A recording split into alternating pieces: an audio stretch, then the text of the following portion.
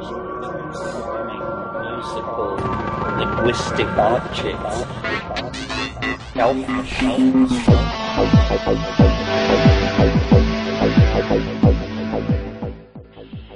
Greetings from Psychedelic space. This is Lorenzo, and I'm your host here in the Psychedelic Salon. And so here we are, together in the Psychedelic Salon at the end of this, the 21st day of December in the year 2012. So, are you where you thought you would be and doing what you thought you'd be doing 10 years ago? I have to admit that 10 years ago, when some friends suggested renting the Chanca Hotel near the ruins at Palenque, Mexico, where we'd all first met years earlier, well, that sounded pretty good back then. But as the 2012 meme morphed from a little private inside story into a big Hollywood event, we all kind of just lost interest in it, I guess. The simple fact was that with all of the publicity about 2012 and the Mayans, we figured that the last place we wanted to be for the winter solstice of 2012 was in the middle of a mob of New Agers and hippies who were sure to find their way there as well. However, tonight my wife and I had a much better celebration. We took our two youngest granddaughters to their first drumming circle. And while 50 years from now they probably won't remember anything about the hoopla of 2012, well, they may at least remember their first drumming circle. Now, as I promised in my previous podcast, we're going to acknowledge the 2012 winter solstice today by featuring my friend Daniel Pinchbeck as our guest speaker. As you know, Daniel wrote a book titled 2012, The Return of Quetzalcoatl. And also, he's widely known as a speaker and writer about many things psychedelic and esoteric. However, I know him best as a fellow alumnus of the Entheobotany seminars at Palenque, where Terence McKenna and his merry band of psychonauts would hold forth each January. Now, after first meeting Daniel in Palenque years ago, the next time I bumped into him was at Center Camp at Burning Man. And we actually bumped into one another there in Center Camp several different years running. And each time it seemed to be the same. I'd just gotten up and was stopping by for my morning cup of coffee, and Daniel was just coming in from another all-night party. He had a little different schedule than what I had at Burning Man. And if I can remember it, I'll post one of those pictures that I took of him on one of those mornings. And as you know, you can find these program notes where I'll post the picture. It'll be via psychedelicsalon.us is how you get there. Now, what I like about the photo that I plan on posting is that in it, Daniel has a great big smile. And if you know him, you know that Daniel is somewhat serious much of the time. But having seen him in action at 3 or 4 in the morning after a night of dancing, well, I'm here to attest to the fact that he actually is a really fun guy to be around. Now, what we are about to listen to is Daniel's presentation at the 2012 Palenque Norte Lectures at the Burning Man Festival. And what I really like about this particular talk is that he organized it in much the same way that Terence McKenna worked. And that is by letting the audience lead the discussion with their questions. For speakers who make many appearances each year, I think that this is probably the best format to keep their message up to date and always interesting.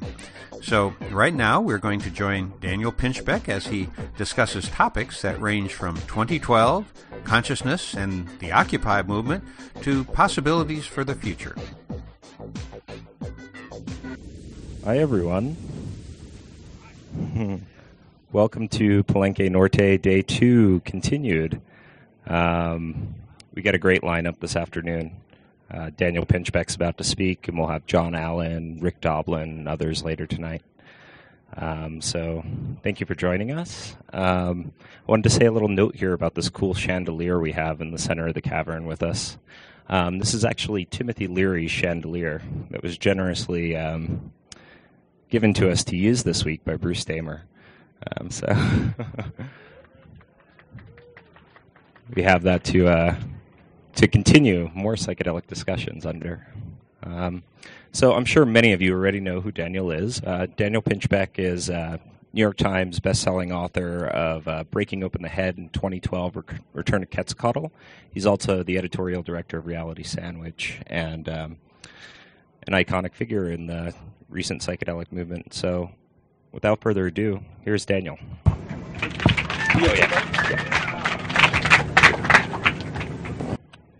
Hello? Does that work? Yeah. I was thinking I might experiment and do this more as a largely Q&A or discussion. I think the same ideas will emerge, and probably some of you here. I mean, how many people here know my work to some extent?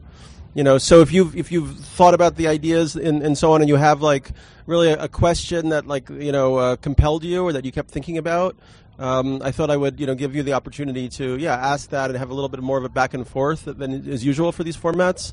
But I'll start just by introducing myself and my work a little bit. I'm the author of a number of books. The two books, Breaking Open the Head, came out in 2002, and it was about psychedelic shamanism.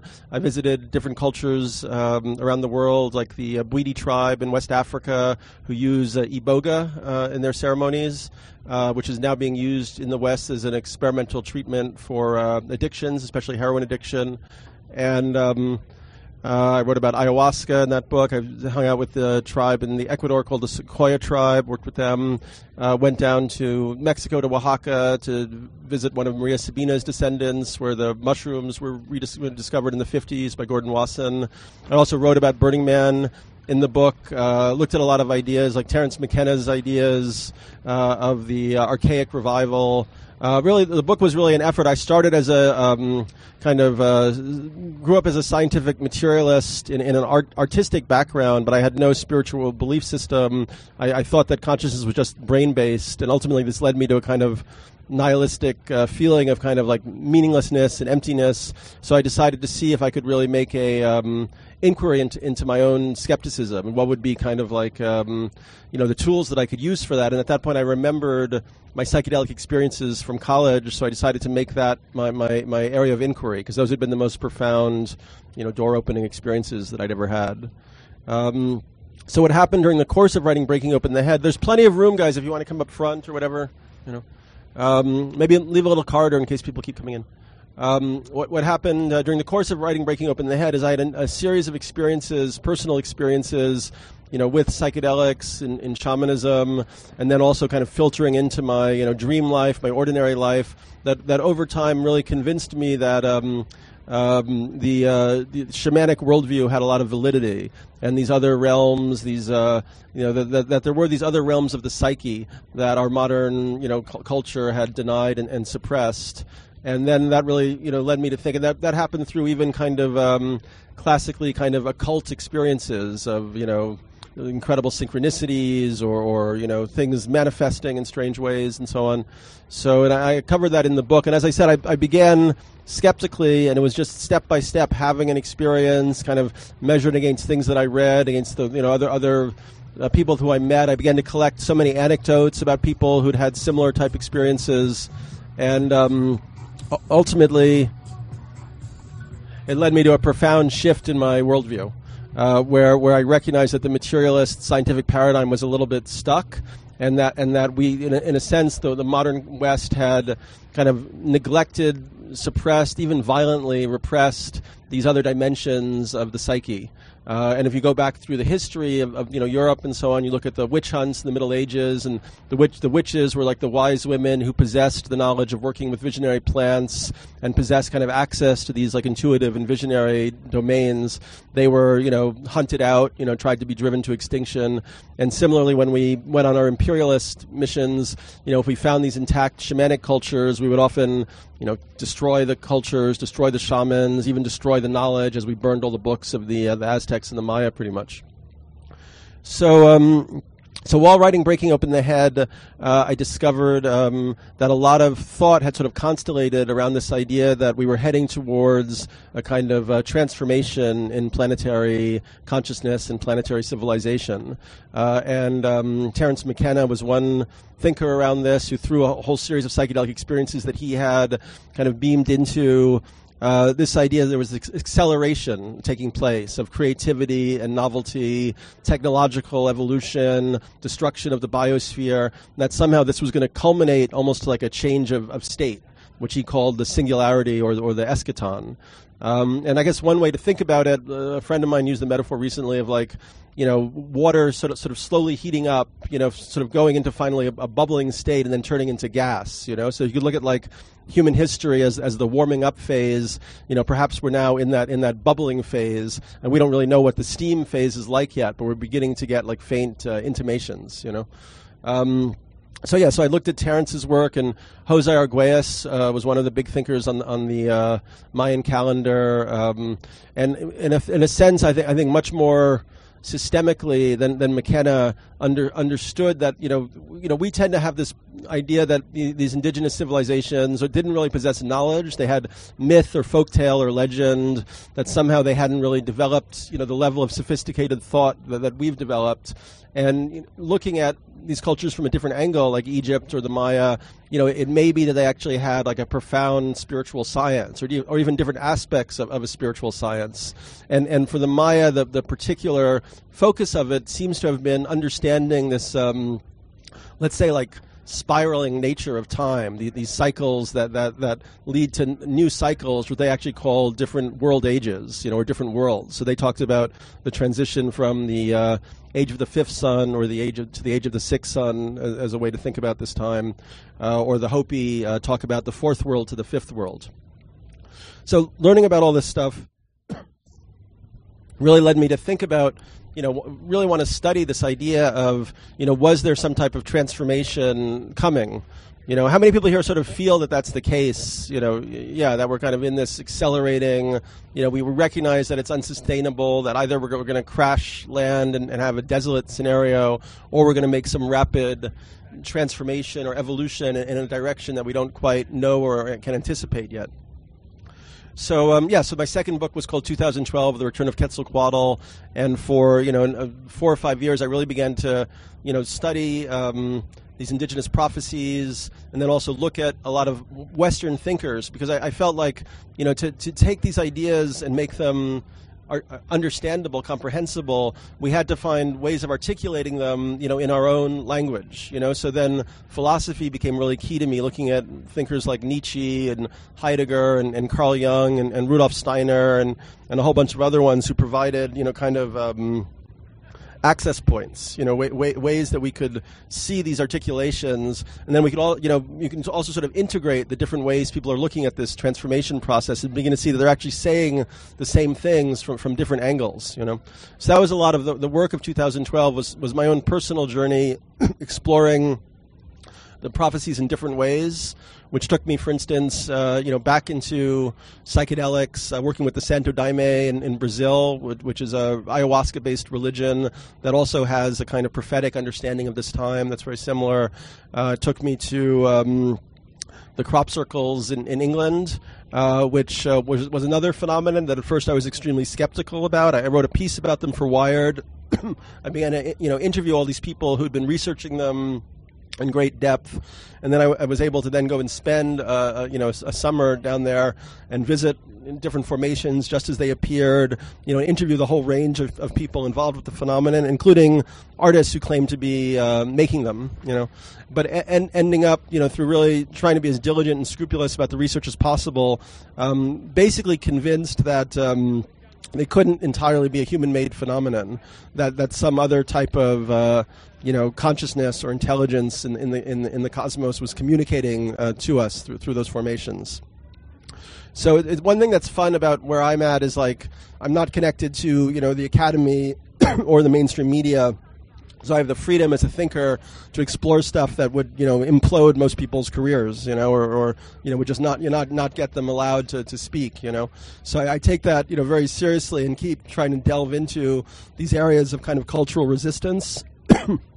And usually when I see like a certain reaction, like almost like a negative or hostile reaction, sometimes I'm like, oh, that's almost a good sign, because it means that there's like hitting a nerve there, and there's because everything should be up for debate and discussion and inquiry, So in 2012 I ended up developing the theory that what we're undergoing is not the end of the world or some type of cataclysmic destruction.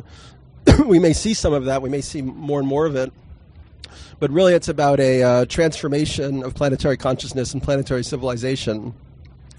I resonate with a lot of the ideas of people like Buckminster Fuller and Barbara Marx Hubbard, who talks about us making a shift from kind of just being in the inertia of the evolutionary process to reaching another level of consciousness where we become co-creative with the evolutionary process. Which means that we recognize it's like we move from unconscious to conscious choice. And from that position, we can rethink and redesign society, so that it really supports biodiversity and and local communities and, kind of a whole holistic approach to healing the ills of the planet.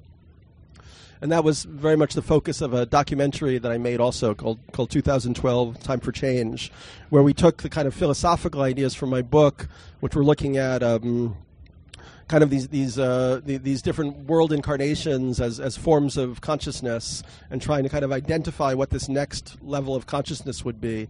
For instance, how it might involve like a shift in our perception of time and space. And I didn't want to go that deep. I really did want to have questions, so I'm not going to talk for too much longer. I mean, where that's led me since writing that book was so it's all been like for me it's been a very logical and rational process. From recognizing that going through the psychedelic initiation process, recognizing that we'd suppressed all these dimensions of psychic and shamanic reality, really almost the most interesting aspects of being human, maybe, and that we now potentially could reintegrate the mystical and the shamanic into our modern scientific technoculture as part of a transition in worldview and a transition in how we live on the planet. And so having sort of worked through that, then the next question for me is like, it no longer seemed to be enough to just be a writer or a thinker or whatever. I wanted to figure out how I could assist in this transition process. And that led me to start a company, Evolver, which has both a nonprofit and a for-profit side.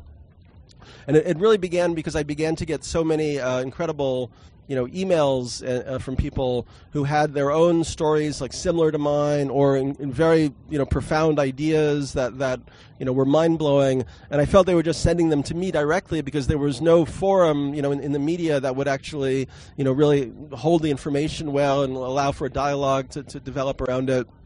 So we created a web magazine, Reality Sandwich, kind of just as a prototype and a test, and we saw it pick up really quickly, and that so many people had incredible essays and articles to publish. We never paid anybody for anything.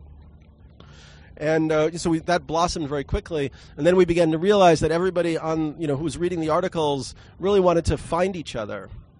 So that kind of led us to start Evolver as a kind of social networking scaffolding. And we began to think about, well, how do you, we basically have the biggest problem on Earth is, I think, a consciousness problem, and people aren't even aware, of all the types of, like most people don't even know what sustainability is really, or haven't even, and I don't even like that concept. I think that concept is already in the rearview mirror, but most people haven't even gotten to that point, so how are we going to, we see that the media systemically suppresses, helpful and valuable information, so and the government is not going to help us out, and the corporations are not going to help us out. So there would need to be some type of civil society self-organization to really raise consciousness, to create to make sure that people were kind of re-educated around a whole set of new principles and ideas. So that's what we started with Evolver, the nonprofit, which is called the Evolver Network. The tag is building community for the new planetary culture. So it's kind of using a fractal model where these groups start. We give them some direction from above. We do monthly events that are around different themes, but it's not necessary that every group follow those themes. It's really up to the local organizers to be receptive and responsive to what's going to work in their community. So if somebody's in Brownsville, Texas, showing a movie like DMT, the Spirit Molecule, is just no one's even going to have a context for even thinking about that. But they could begin an Evolver group where they're teaching people how to grow some of their own food, or basic nutrition, so they're not always just eating like, starch and junk food and bad meat or whatever. So really trying to meet people where they are and then evolve their consciousness and open them to, a whole set of new possibilities, and really seeing that, as potentially extremely difficult this transition is going to be in the next few years, it could also be really amazing. And in a sense, most people have sort of, they've gone to sleep, or they've allowed like rust to cover over their souls, and it's only by being forced into this crisis maybe that we're all going to be forced to scrub off the rust, And I've seen, since coming to Burning Man from the beginning, that, in a way what you have of people at Burning Man are kind of like the ultimately may become kind of like the planetary emergency, recuperation society or something. The ones who are going to have to, go to different communities to become ambassadors for these types of ideas and principles and practices, and really, do the work to communicate and convey them, to people who haven't yet been exposed or don't understand yet. So let me take a question. I can go in so many different directions, but if somebody has like something they really want to ask me, they should just raise their hand. Or do I? Yeah, go ahead. Take the mic. You were saying that consciousness may be one of the most pressing needs right now, and it seems to me that overpopulation is a major problem, and that is being funded by the corporate religions, or however you want to call that. And you never hear it mentioned anywhere. And what can be done about overpopulation and sustainability? Well, probably the best way to begin to address overpopulation is to equalize and liberate women in societies around the world, because as soon as women's power approaches that of men, the birth rate starts to decline rapidly to below replacement levels. Okay, so and I think that, I'm a little bit leery around making population the big issue, because that can also quickly turn into a kind of elitist thing, like, who gets to survive or whatever. At the moment, we're using the resources of the planet incredibly inefficiently. This was Buckminster Fuller's, whole thing was that, we really have the resources to create, a decent way of life and being for everybody on Earth, if the resources are allocated differently. So for instance, in New York City, we interviewed these aquaponics people for my film, and they said that if you had green roofs all over New York, you could be growing like 80% of the food for the city right there. At the moment, the average morsel of food is traveling 2,000 miles to get to the city. So that's just incredibly inefficient. We don't even really know if those, if we had the co-creative capacity to redesign our systems so that they were actually functioning efficiently, maybe we could support 7 billion. Maybe we would still see that population go down, because a lot of those children are being born out of desperate circumstances, which need to be addressed. One of the ways of thinking about this that I really love is from a book called Spontaneous Evolution by Steve Behrman, a political scientist, and Bruce Lipton, a cell biologist. And their hypothesis is that we're kind of reaching an evolutionary threshold where we're going to self-realize humanity as one collective organism, in a symbiotic relationship with the Earth. And they look at that in parallel with the evolution of all sorts of ecosystems, which, when they're immature ecosystems, are marked by competition and aggression and territoriality. But once they find a way to synergize or become symbiotic, they go into a different mode. And the example they use is our own bodies, which are these vast colonies of microorganisms that somehow at a certain point in the evolutionary process, instead of competing, they began to collaborate and form these more complex organs. So our bodies are these masterpieces of symbiosis, and you don't have the liver attacking the lymph nodes and so on. So the idea would be that if we were to reach this, attain the self-realization of humanity as one singular organism, we would rethink all the flows of resources, in an efficient way. So we can go more into that, but I think that's a helpful way to think about it. Oh, and the other thing I wanted to say about it is, we also don't know exactly the destiny of what's up. Alan Watts used to talk about how, in a way, the just in the same way the apple tree apples, like it's natural for the apple tree to create an abundance of apples, the earth peoples. You know, the Earth seems to like peopling.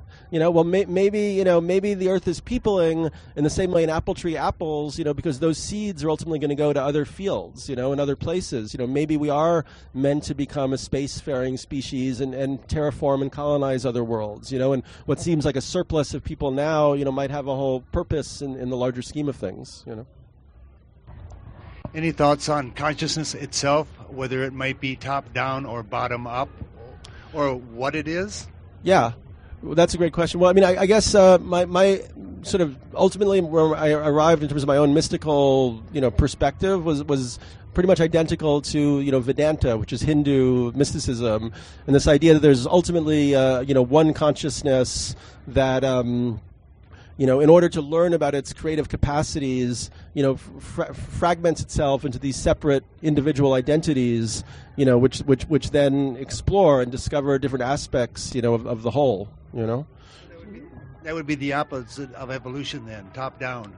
Well, it's not really the opposite. I mean, you know, I think also like part of the shift in our way of thinking is from dualities to polarities. You know, like dualities, it's like black or white. Polarities are like, you know, like the yin yang symbol, where you have the black has some white in it and the white has some black in it. So the opposites kind of include each other and mesh with each other. You know, so you definitely have bottom evolution up, you know, happening, but at the same time, yeah, you may have. I mean, this is what Amit Goswami, who's a physicist and a kind of Indian thinker, wrote a book called The Self-Aware Universe, and yeah, he basically argued very similar to Aurobindo's ideas that there's like a, you know, a sort of an underlying consciousness which is organizing itself back to that kind of original freedom that it had by using kind of like you know, the hardware imprints of the physical form and then the software imprints of the mind, and then iterating and evolving itself so that it rediscovers its own original creative freedom. You know, and Aurobindo talked about that as a shift from into what he called the supramental condition. You know, so that would be another way of thinking about what this transition, you know, could mean. You know, which doesn't mean it's going to happen December 21st, 2012. And I think we're seeing the gathering, you know, impetus, you know, in this area, and it's just because we become more aware of it. You know, we also can help guide it in a way. You know. One of my favorite quotes is by Alan Watts. He said, the universe is God playing hide and seek with himself. Yeah, totally. Yeah. Question back here? In your book, 2012, you were I haven't read it recently, but I remember there's some parts in it where you were saying, well, this is going to happen in 2009, or this is going to happen in 2011, and maybe it didn't happen. Like, are you disappointed with some of the things maybe that haven't occurred, or are you keeping a scorecard, or how do you feel about that? If you go back and look at the book, I mean, I talked about Kalaman, but I actually critiqued his ideas, because he was saying that there was going to be this, you know, that the Mayan calendar actually was going to end in November 2011, and there would be collective enlightenment at that point, and I actually kind of put that down in the book, but I did end up, you know, kind of resonating. The book came out in 2006, you know, with the idea that we'd see a financial crash in 2008, and we did. And actually, a bunch of friends of mine who were, you know, even in finance, were actually quite impressed that, like, I, you know, hooked into that. You know, so I think the book, I stand by it. You know, I feel that it's, you know, I think that, you know, we're seeing this evolutionary process accelerating, you know, and on so many levels, and we see that even in something like the, you know, the Occupy movement. You know, I thought was a really fascinating piece of this evolutionary process, you know, being exposed in a sense, because in New York, like Occupy Wall Street, you know, was seen as a protest movement, and the media actually, you know, obviously did a lot of distortion around it and so on. But actually, it was much more a process movement, and what was happening was really an effort to figure out what is this next level of social organism or social life form that has to emerge, you know, from this over-rigidified structure, you know, of this capitalist, you know, post-industrial disaster. You know, so in that little square of park, they had like, recycling, gray water, decision making, open decision making, a library, a meditation, and a spirituality center, a music area. It was like they created a new cell, in some future social organism, and it was like just breaking up through the crust, of the current situation, and then it was of course stomped down, brutally, but that maybe is also part of the process, and that is going to somehow, that energy, maybe under some other name. I don't even think the name is important or whatever. But you could see that this next thing is seeking to constellate, and I think we'll see another push in that direction over the next who knows, months or years. And are you working on any books right now? Yeah, I mean, I have a book that's long overdue about pretty much about this whole idea of how this shift into this next phase of planetary civilization could occur, and even a strategy for it, which is similar to what I was just talking about with Evolver, which is really, you need some kind of civil society infrastructure that self-organizes and raises consciousness and creates a participatory mode of engagement, where people feel like responsible agents, in a planetary community rather than, ego-based competitors, seeking their short-term gain, So the book got delayed because of the work on Evolver, which has taken a lot of effort on my part. Yeah, thanks for Evolver. It's a great Thank you. site. Yeah. More questions or thoughts or comments? Yeah. So what would you think about, what would you have to say on the idea of maybe trying to step it up a notch and creating like a global network or organization, trying to start accumulating property and creating like eco-social homelands for people to live and grow food and do whatever kind of work they love in order to share with each other and not feel like diaspora on our own home planet? Yeah, I mean, that sounds like a great plan. I mean, the question is, how do you get the capital to buy the land?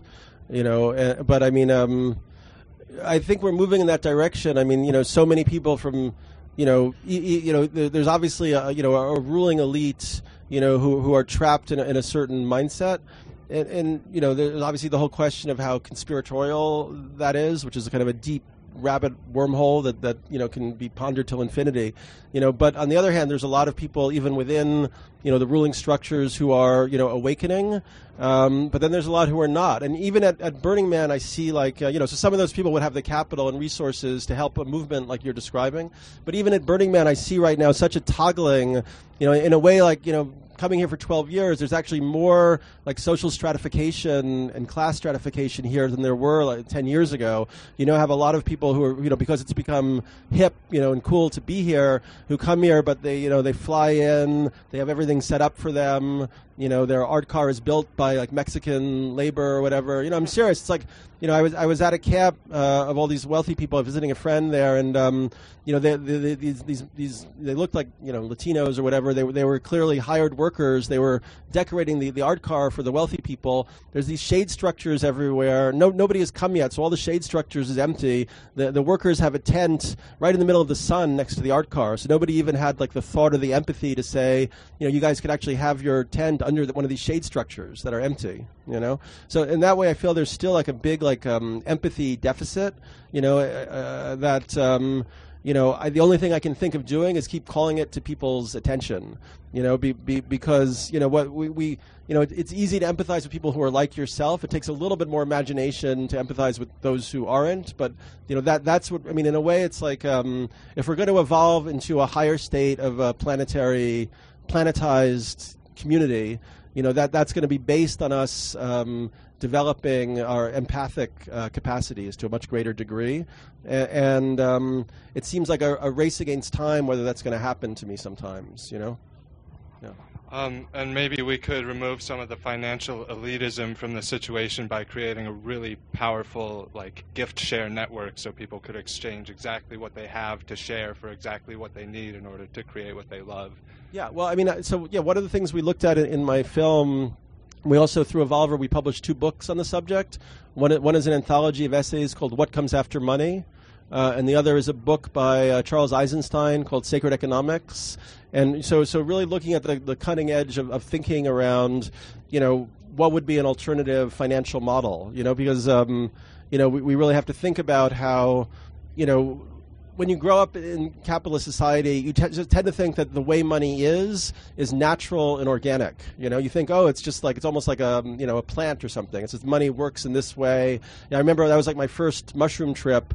I went to a store to use money, and suddenly I was like horrified. I was like, this is the stuff that like we care about. It's like, green and dirty and brown and paper. And then we see that because money, accrues interest, it creates artificial scarcity. The stock market enforces, competition, and enforces, maximizing profit for shareholder value, which means that corporations are almost like forced then to degrade or corrupt or avoid environmental regulations and so on. So it's not a sound system. So the question is, so if we step back and we say, okay, money was a human creation, what would be the next form of money or the next ways that people could exchange value? And the first thing you might think is, well, you don't actually need to just have one way to exchange value. There doesn't have to be a monoculture there. You could actually have a whole set of tools for people to exchange value, or ways to do it, and one of them would be what you're saying would be a more developed, trust and gift network, but also where there's like tracings of people's histories, so you have that a little bit with something like couch surfing, which I think is a very profound, model, for the future, where you take all these relationships that were monetized and you demonetize them, turn them back into trust relationships. Another idea would be a currency that lost value the longer you tried to hoard it or hold on to it, so it would have a negative interest charge. And there were cultures in the past that used such a currency, even in the Middle Ages and so on. So in that sense, if you had like a global trading currency that quickly lost value, when you had a surplus of it, you would be much more inclined to share it with the people around you because you really wouldn't be able to hoard it. So that's another idea that's been proposed. There's a set of proposals. Another idea is local credit clearinghouses, where a group of manufacturers and businesses that produce products, goods, and services can band together and create their own credit, and then issue zero interest loans to those who need it in their community. So there's a lot of creative thinking, and that's something we've been doing with Evolver. Is among the events ideas we've been covering is these alternative economic models, and we've had a few spores kind of incubate new currency projects. So in Baltimore, there's one called the B-Note, which is a local currency that's designed to keep money circulating in the community rather than going out to the multinational corporations. Hi, Daniel. Nice to meet you. Hi. I've come all the way from the UK. I want to move away from the corporation size a little bit. Sure. I want to know whether you think that the psychedelics, as in DMT and ayahuasca, help or accelerate the sort of awakening or the ascension process as a whole. I mean, years ago I used to experiment with mushrooms and acid. I've never had a bad trip, but I'm going to Peru over the winter solstice. I'm looking to have a go with the ayahuasca. I can get DMT back home. I've not tried it yet, but is it would it accelerate or help my ascension process or the sort of awakening process? Well, yeah, I mean, I wouldn't be maybe prescriptive for any one individual. I mean, you might go and have a horrible time, but in general, I think that yes, for most people, it's a huge catalyst for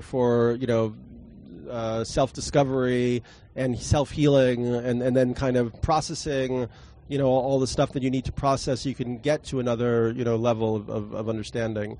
And I think that ayahuasca is a major catalyst for this planetary shift right now. I mean, it's been very interesting. My last, the Breaking Open the Head came out in 2002, and at that point when I gave talks, like almost nobody knew what it was. And now, even in mainstream communities, it's like well known about, and people are seeking it out for all different reasons. I met these artists at a party, and they were saying that then totally much more straight-laced kind of background, and they were saying now they're finding that a lot of their friends are doing it because they've noticed in the art community that even if somebody's a really bad artist, if they go and do a bunch of ayahuasca, their art gets like much better quickly. So it's really having and it's amazing. It's ayahuasca is a vine, and I feel it's moving kind of like vine-like, sinuously kind of like through our society, where like people are bringing it to like hip hop stars and rock musicians and people in the major ruling elite families and so on.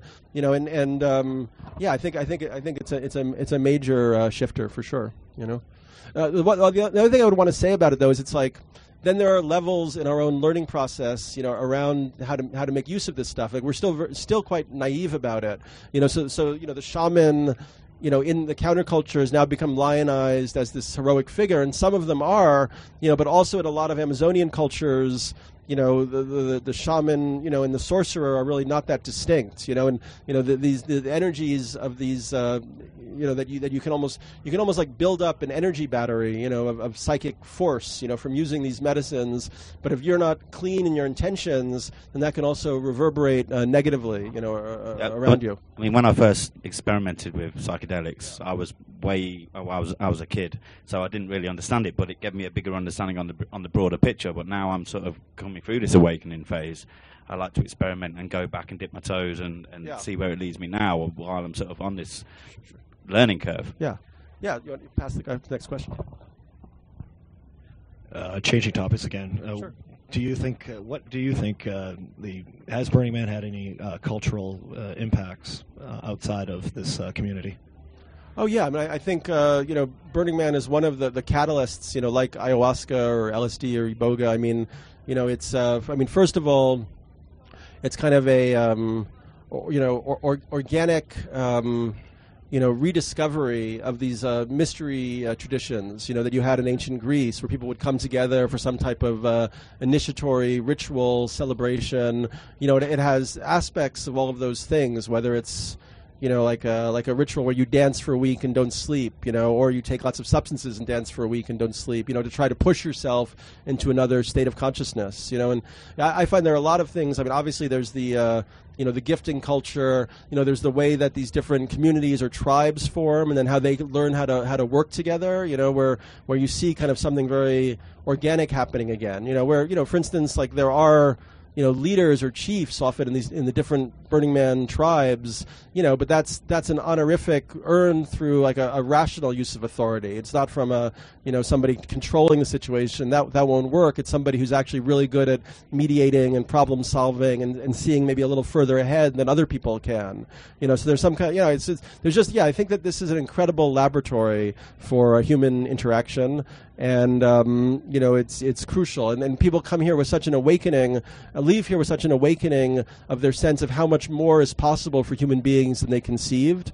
I mean, one of the main things that really always has inspired me about it, and obviously there are problems with it, like the class stratification and so on, but how simple it is if you bring people together and you give them a set of different game rules, from the normal society game rules, and if their rules are better or more fun or just lead to better outcomes, how everybody adapts in a moment without even a thought, and even the difficult parts of it become part of the pleasure in a way, So it shows you in a way how easy it would be to you could reconstruct society, with a set of different rules or ideas, Yeah, I was wondering if you could speak to the importance of shamanic ritual in exploring entheogens, and possibly what are the dangers of it as well? Or could you be taken advantage of? Are there cult aspects or what aspects? Cult aspects or groups that essentially could take advantage of entheogens as sort of the path to spiritual enlightenment? Yeah, well, I mean, I generally tend to think that exploring, if you're somebody whose propensity is for psychedelic experience and you have a number of experiences, I think ultimately becomes very important to connect with some type of lineage. Like an indigenous elder lineage, and it's not fully, like, I can't give you a totally rational explanation, but I think my explanation would be that in Tibetan Buddhism, for instance, they talk about the importance of lineage, of connecting with a tradition of past practitioners who've done something for a long time and have done it well and have used it, mainly for the best purposes. I think that has the same effect, and it's almost like there's like a morphogenetic field of protection, around these lineages. So if you connect with them, it's like it's it almost like anchors into your subconscious somehow. Like with Iboga, when I worked with the Bwiti, like ever since then, I would have dreams around, like this big African man or somebody like, Oprah Winfrey, but an African version. And I could just tell, waking up from the dreams, that it was almost like the spirit of Iboga that was still in communication with me and sort of giving me little hints and directions and so on. So I think it's really it's really important to connect with a lineage, whether it's peyote or ayahuasca, or mushrooms. And I guess I have a little bit of a distinction sometimes between those people, in the psychedelic community who still see it almost entirely in a medicalized context or in a self-exploration context. I think there are other aspects to it, other dimensions to it, and that the field, that's created around these practices, really has a tremendous impact, for instance, and they can, become a little bit culty, I guess, but everything is a cult in a weird way. As soon as we start using language, we create a myth, and then that becomes a belief structure, which then becomes like a cult. Psychedelics at least hopefully allow you to keep like breaking down the belief structure that wants to, kind of overtake reality in a way. Yeah. Hi. Hey there. I've been listening to kind of what we're saying, and I just wanted to... By the way, there's plenty of room up front here. If you guys make a card, or people can come in if they want to. I wanted to know your thoughts on kind of breaking this like 80-20 power structure.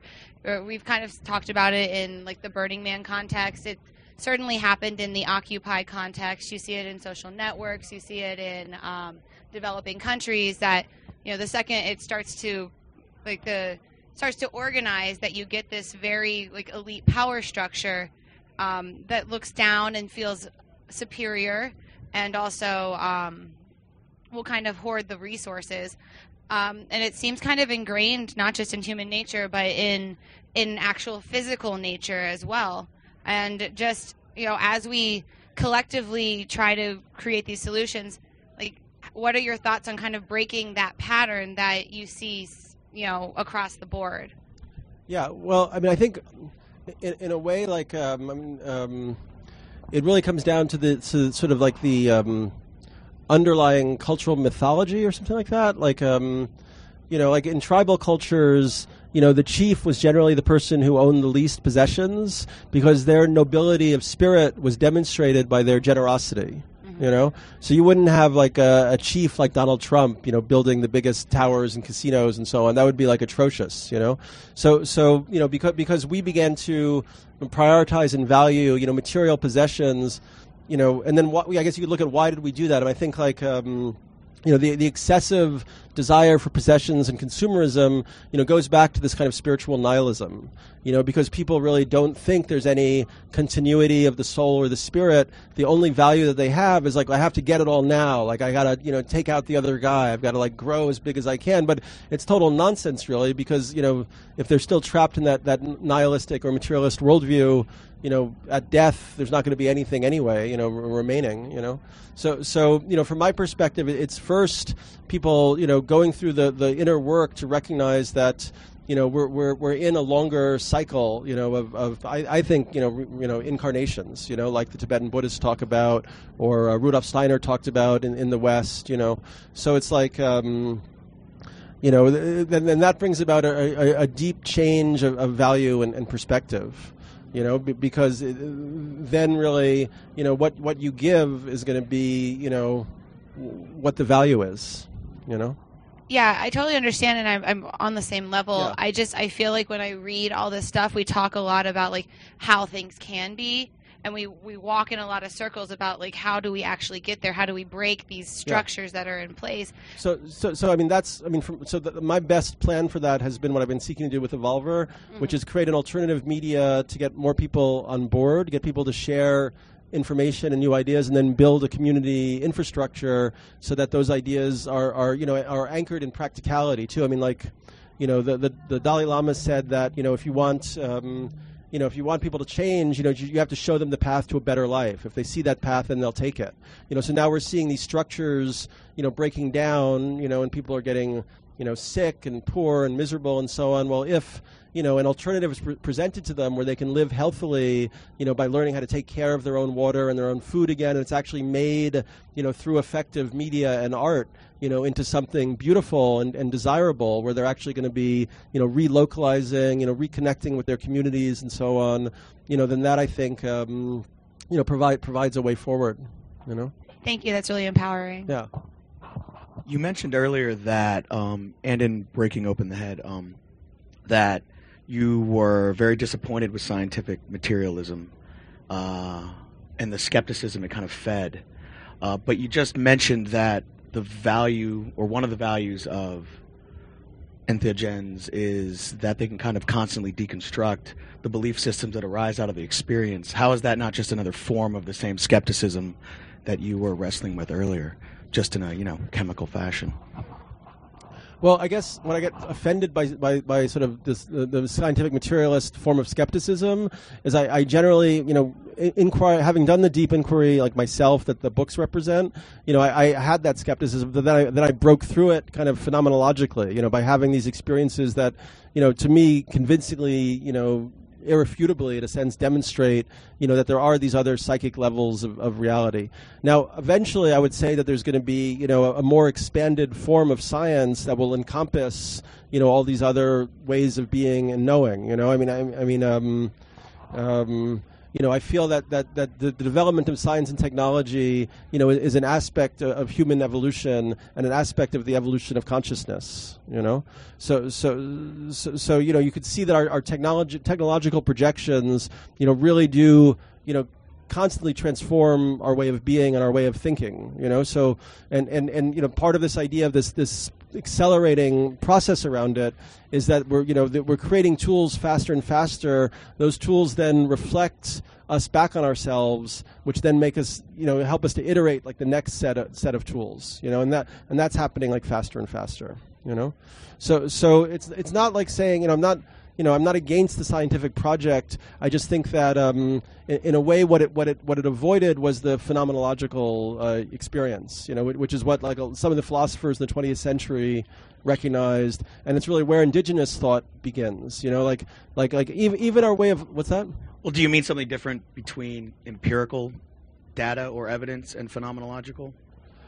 I mean, do you mean it like in purely the Hegelian sense? It's actually taking yourself in as the primary datum, because anything else is just hearsay in a way,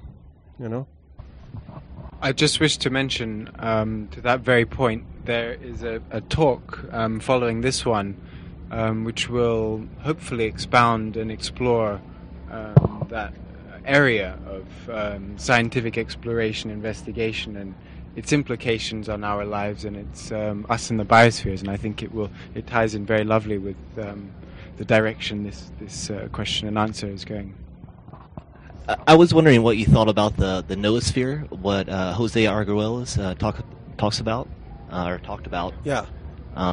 What do you feel about that? How many people here are familiar with the concept of the noosphere, first of all? So, nous is a Greek word that means mind, and this idea that came from this Russian thinker Vernadsky, who we were just talking about, and a Catholic French paleontologist and mystic, Teilhard de Chardin. They came up with, they sort of almost simultaneously or congruently came up with this concept of the noosphere. So the nous is a Greek word that means mind. And the idea is that just as the planet has like a biosphere and an atmosphere and a mineral level, which is the lithosphere, there could also be thought of as like an envelope of mind or of thought or of consciousness around the planet. And that noosphere has always been there, and it's been feeding kind of information, through the biosphere, and it's been, spurring us along in this evolutionary development that's included, up to this point, the development of culture and civilizations and technologies and all this stuff. But it's still been somewhat unconscious. So this idea that humanity is going to, consciously kind of access or realize our relationship to the noosphere. There are thinkers who even give it a physical correlate. They talk about the Van Allen radiation belts and potentially this layer of consciousness or thought around the planet kind of woven between these belts, is one way of thinking about it. So yeah, I mean, one idea that I think is also, for me, if we a radical idea of how one aspect of this transformational process, would have to do with our latent psychic capacities.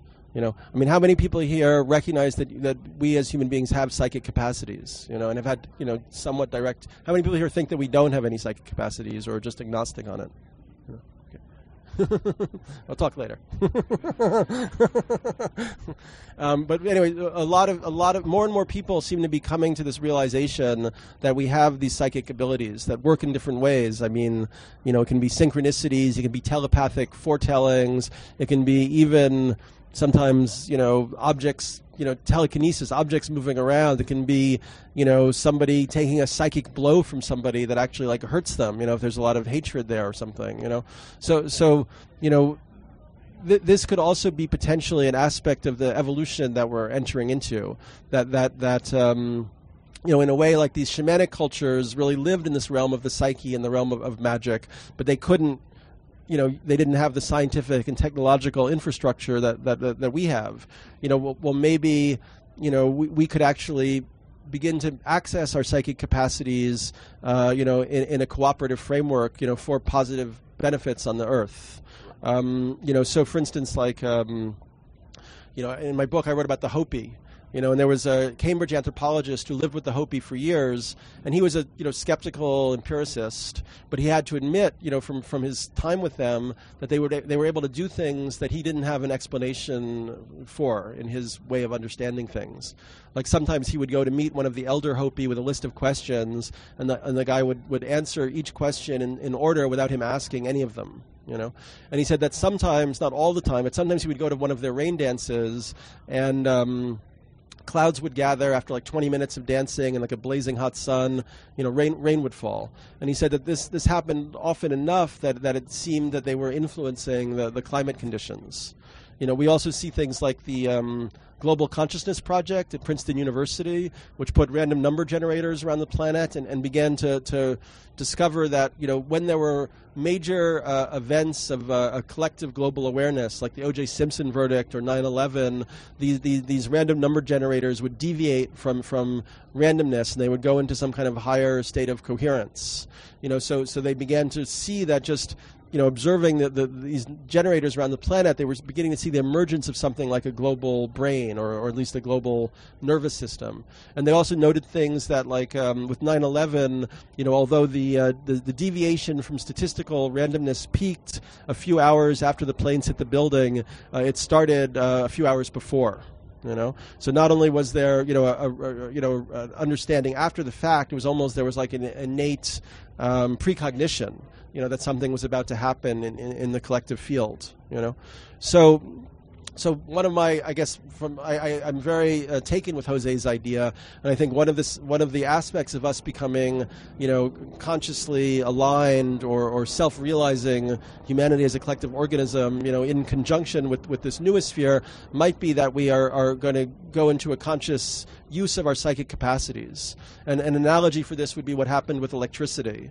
In the 18th century, we discovered, Benjamin Franklin flew the kite, he got hit by the lightning, they discovered there was this tremendous force, but for, a number of decades, they didn't really know what to do with it. At first, you didn't know how to store it, you didn't know how to transmit it reliably, and once humanity figured out how to make use of that energy, in merely 100, 150 years, we were able to change the entire biogeochemical environment of the Earth, through the power of thought, and through this energy that we'd come into contact with.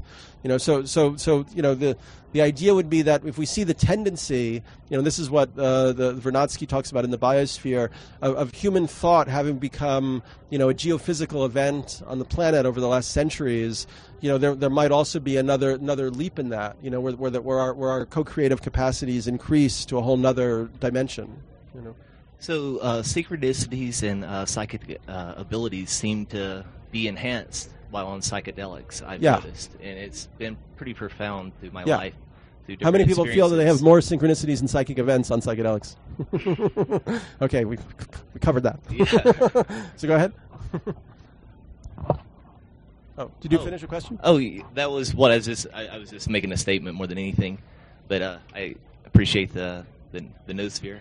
Yeah, Thank thanks. you.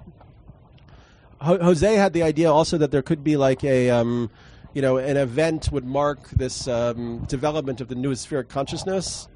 And his idea was to do a global meditation on creating a circumpolar rainbow bridge on the date of the last day of the Mayan, the Mayan long count, which is December 21st, 2012. And he believed that if enough people were to do this, it could create this visible rainbow around the Earth. Now, I know that sounds far-fetched. I have a number of friends who did a workshop with him in the early 90s in South America, which was all about the Rainbow Bridge. And apparently on the last day, as they came out of the last meditation, there were rainbows all over the sky, And then recently, we had an Evolver event in Pittsburgh, and as part of my talk, I was talking about this stuff in the Rainbow Bridge. The next day, right after our closing ceremony, we went outside and there was a double rainbow across the sky. So I mean, I myself don't exactly know how much credence to place in it, but it seems like there's something wants to occur. So, I mean, if you guys want to get involved with the Rainbow Bridge meditation, you can look it up. I mean, Jose Arguelles, Rainbow Bridge, he gives you the how to do it and so on. And Evolver also published a book called Manifesto for the Noosphere, which was the last book Jose wrote before he died last year. And that has a lot of information about the Noosphere and the Rainbow Bridge in it.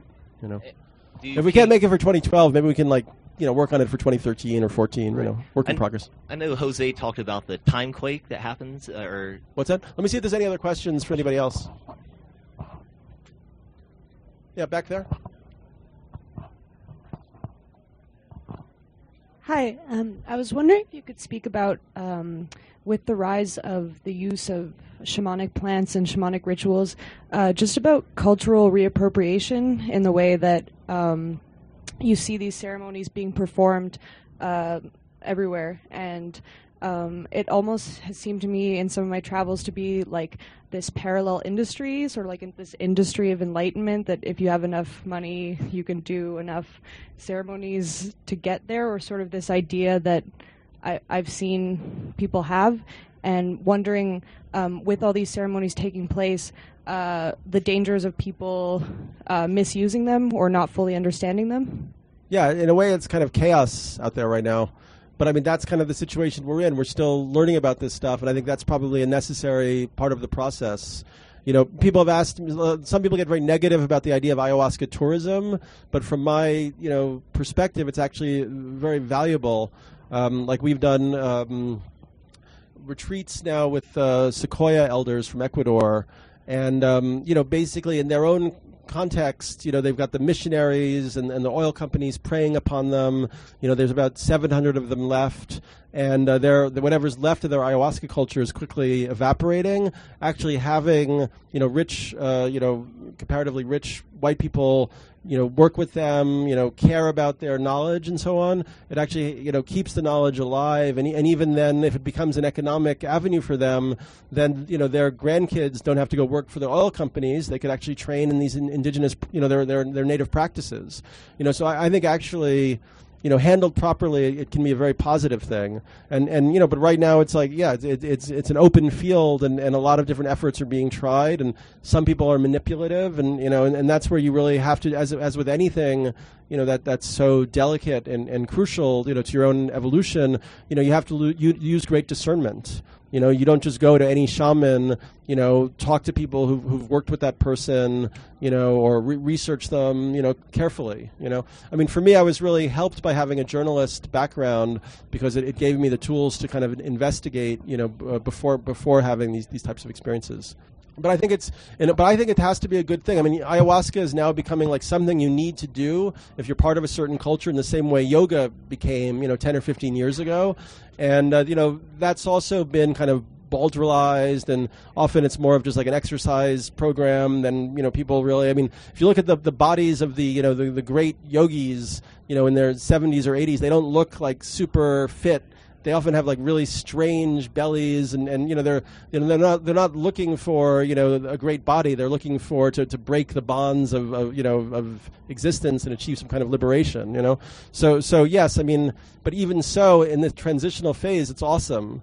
That's become a major cultural trend, and I think it's awesome that ayahuasca is becoming a major cultural trend. And then also, I think often that's I mean, when something becomes hip, those people who want to be hip will do it. And once they do, but with ayahuasca, it's once again, it's a phenomenological experience that actually transforms you, from the inside. So let's make that as hip as we possibly can. So I'm just noticing in this conversation that when we talk about dawning this new era and the breakdown of social structures and institutions that are created that we need to rethink, I'm just aware that most of these institutions were created under a patriarchy. So as we move towards this new era, particularly when we talk about ayahuasca, which is a feminine representation of this new era, how do you see that fitting in? What roles of women and the divine feminine do you see for helping facilitate that? Yeah, it's a great question. I mean, I think that we have to, somehow evolve into a true partnership society.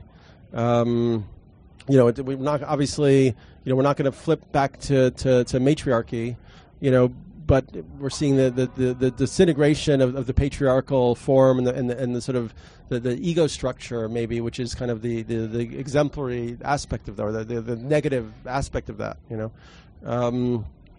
So how does that look? I mean, it's something that I think about a lot, and I'm probably going to talk. I'm giving a talk on Thursday at Red Lightning at 5:45. I've been visiting recently a community in Portugal called Tamara, which was started by German philosophers. They first had a community near Berlin called Zeg, and then they started Tamara about 20 years ago. And essentially, what they recognized was working in the left. In the 70s in Germany, that these issues around love, gender, sexuality were the core issues that were core political issues that really weren't being dealt with, and they were leading to the breakup of these communities or these movements and so on. So they basically created like a research and development community laboratory to break through to different models of relationship. And they what they've devised is a sharing and non-possessive model of love and relationship where it's like a community structure that has a number of different social technologies that take a lot of stuff that's private in our world and make it public and transparent so everybody can see it and know it, rather than it being like an underground subtext that feeds like envy, competition, and jealousy. So I'll talk more about that on Thursday. I think that this idea of the rising of the feminine again, the divine feminine, or is an aspect of it. And obviously, it's not just in women; it's also men contacting their feminine nature. So they can we all have both within us. And if men can go back more into that receptive mode, rather than always having to be the ones pushing, into oblivion, that's part of the shift also, And you said that's Thursday at 5:45? Yeah, at Red Lightning. Yeah. Thanks. Okay, cool. I think that is stop time. Yeah. Thank you so much for listening.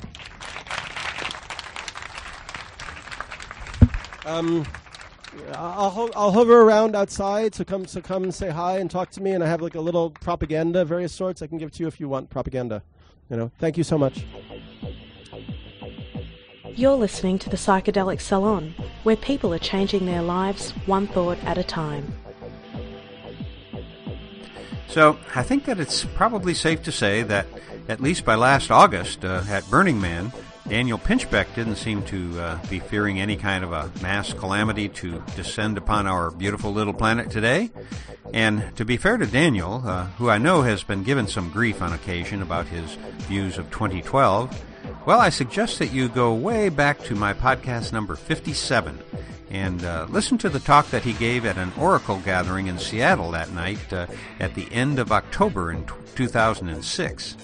And if you do, I think you're going to see that even though he had a book just published then with the evocative title of 2012, Well, nonetheless, he wasn't talking about an apocalypse such as the one that the corporate media has hyped about today's date.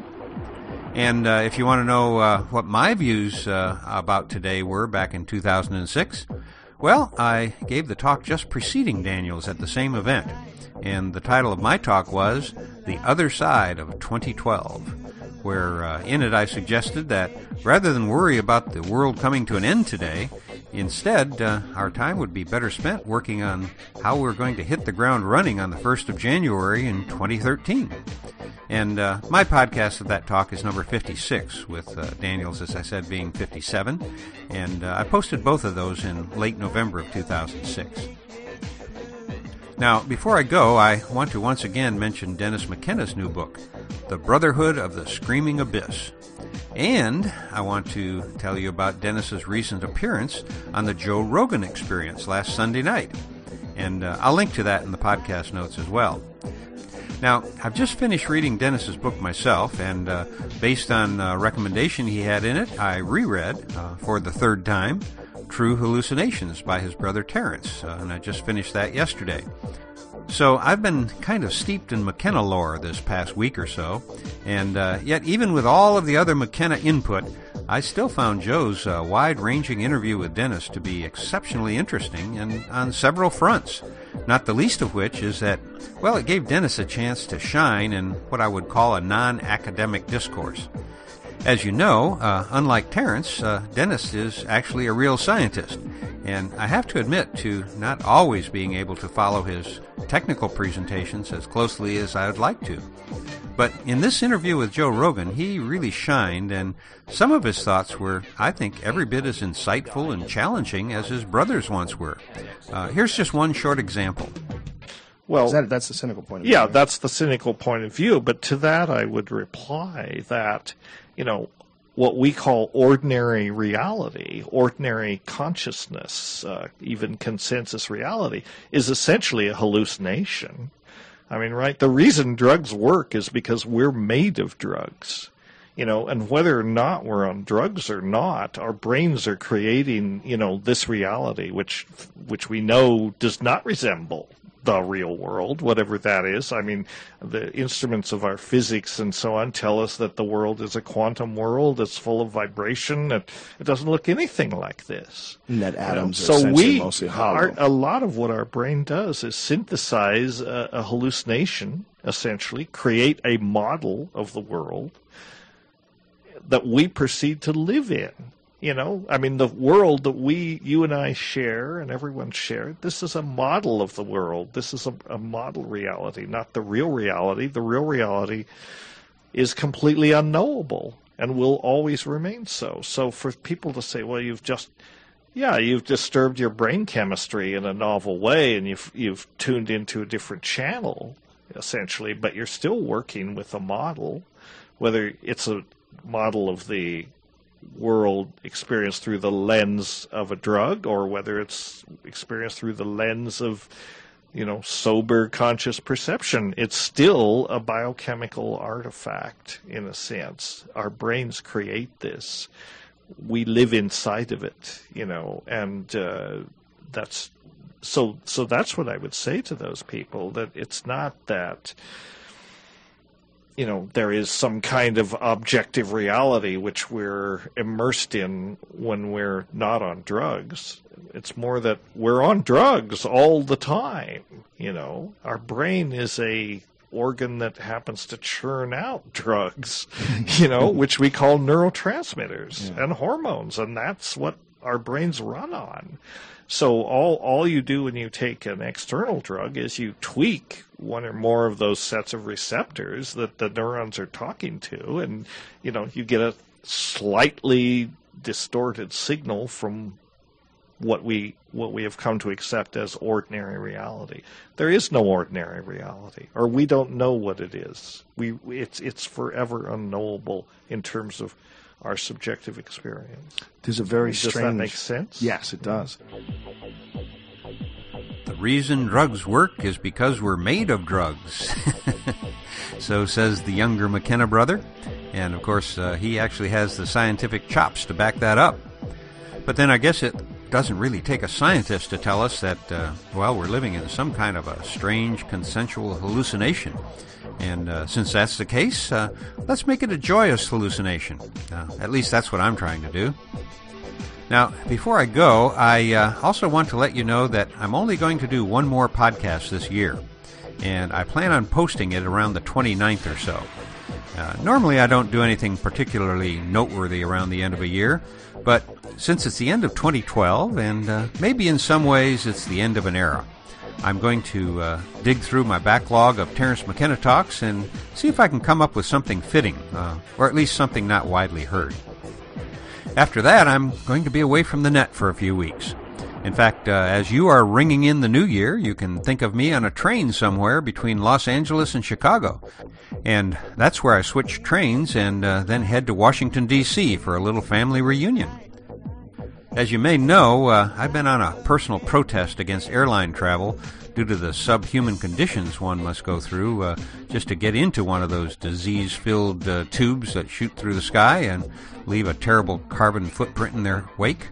Well, as a result, I've not seen my children and 3 other grandchildren for several years. But this is a perfect opportunity for me on several fronts. First, I'm going to get to see this continent from end to end once again, but without the hassle of driving this time. And also it'll give me 3 days each way to spend alone, away from the net and the phone, and where I plan on doing some serious work on my next book. And also there's the element of a sentimental journey involved, as my grandfather Charles was a conductor on the Union Pacific Railroad many years ago. And so I'm going to be able to give some thought to the sacrifices he and my other ancestors made so that I can live this wonderful life that's now underway. So until next time, this is Lorenzo signing off from Cyberdelic Space. Be well, my friends.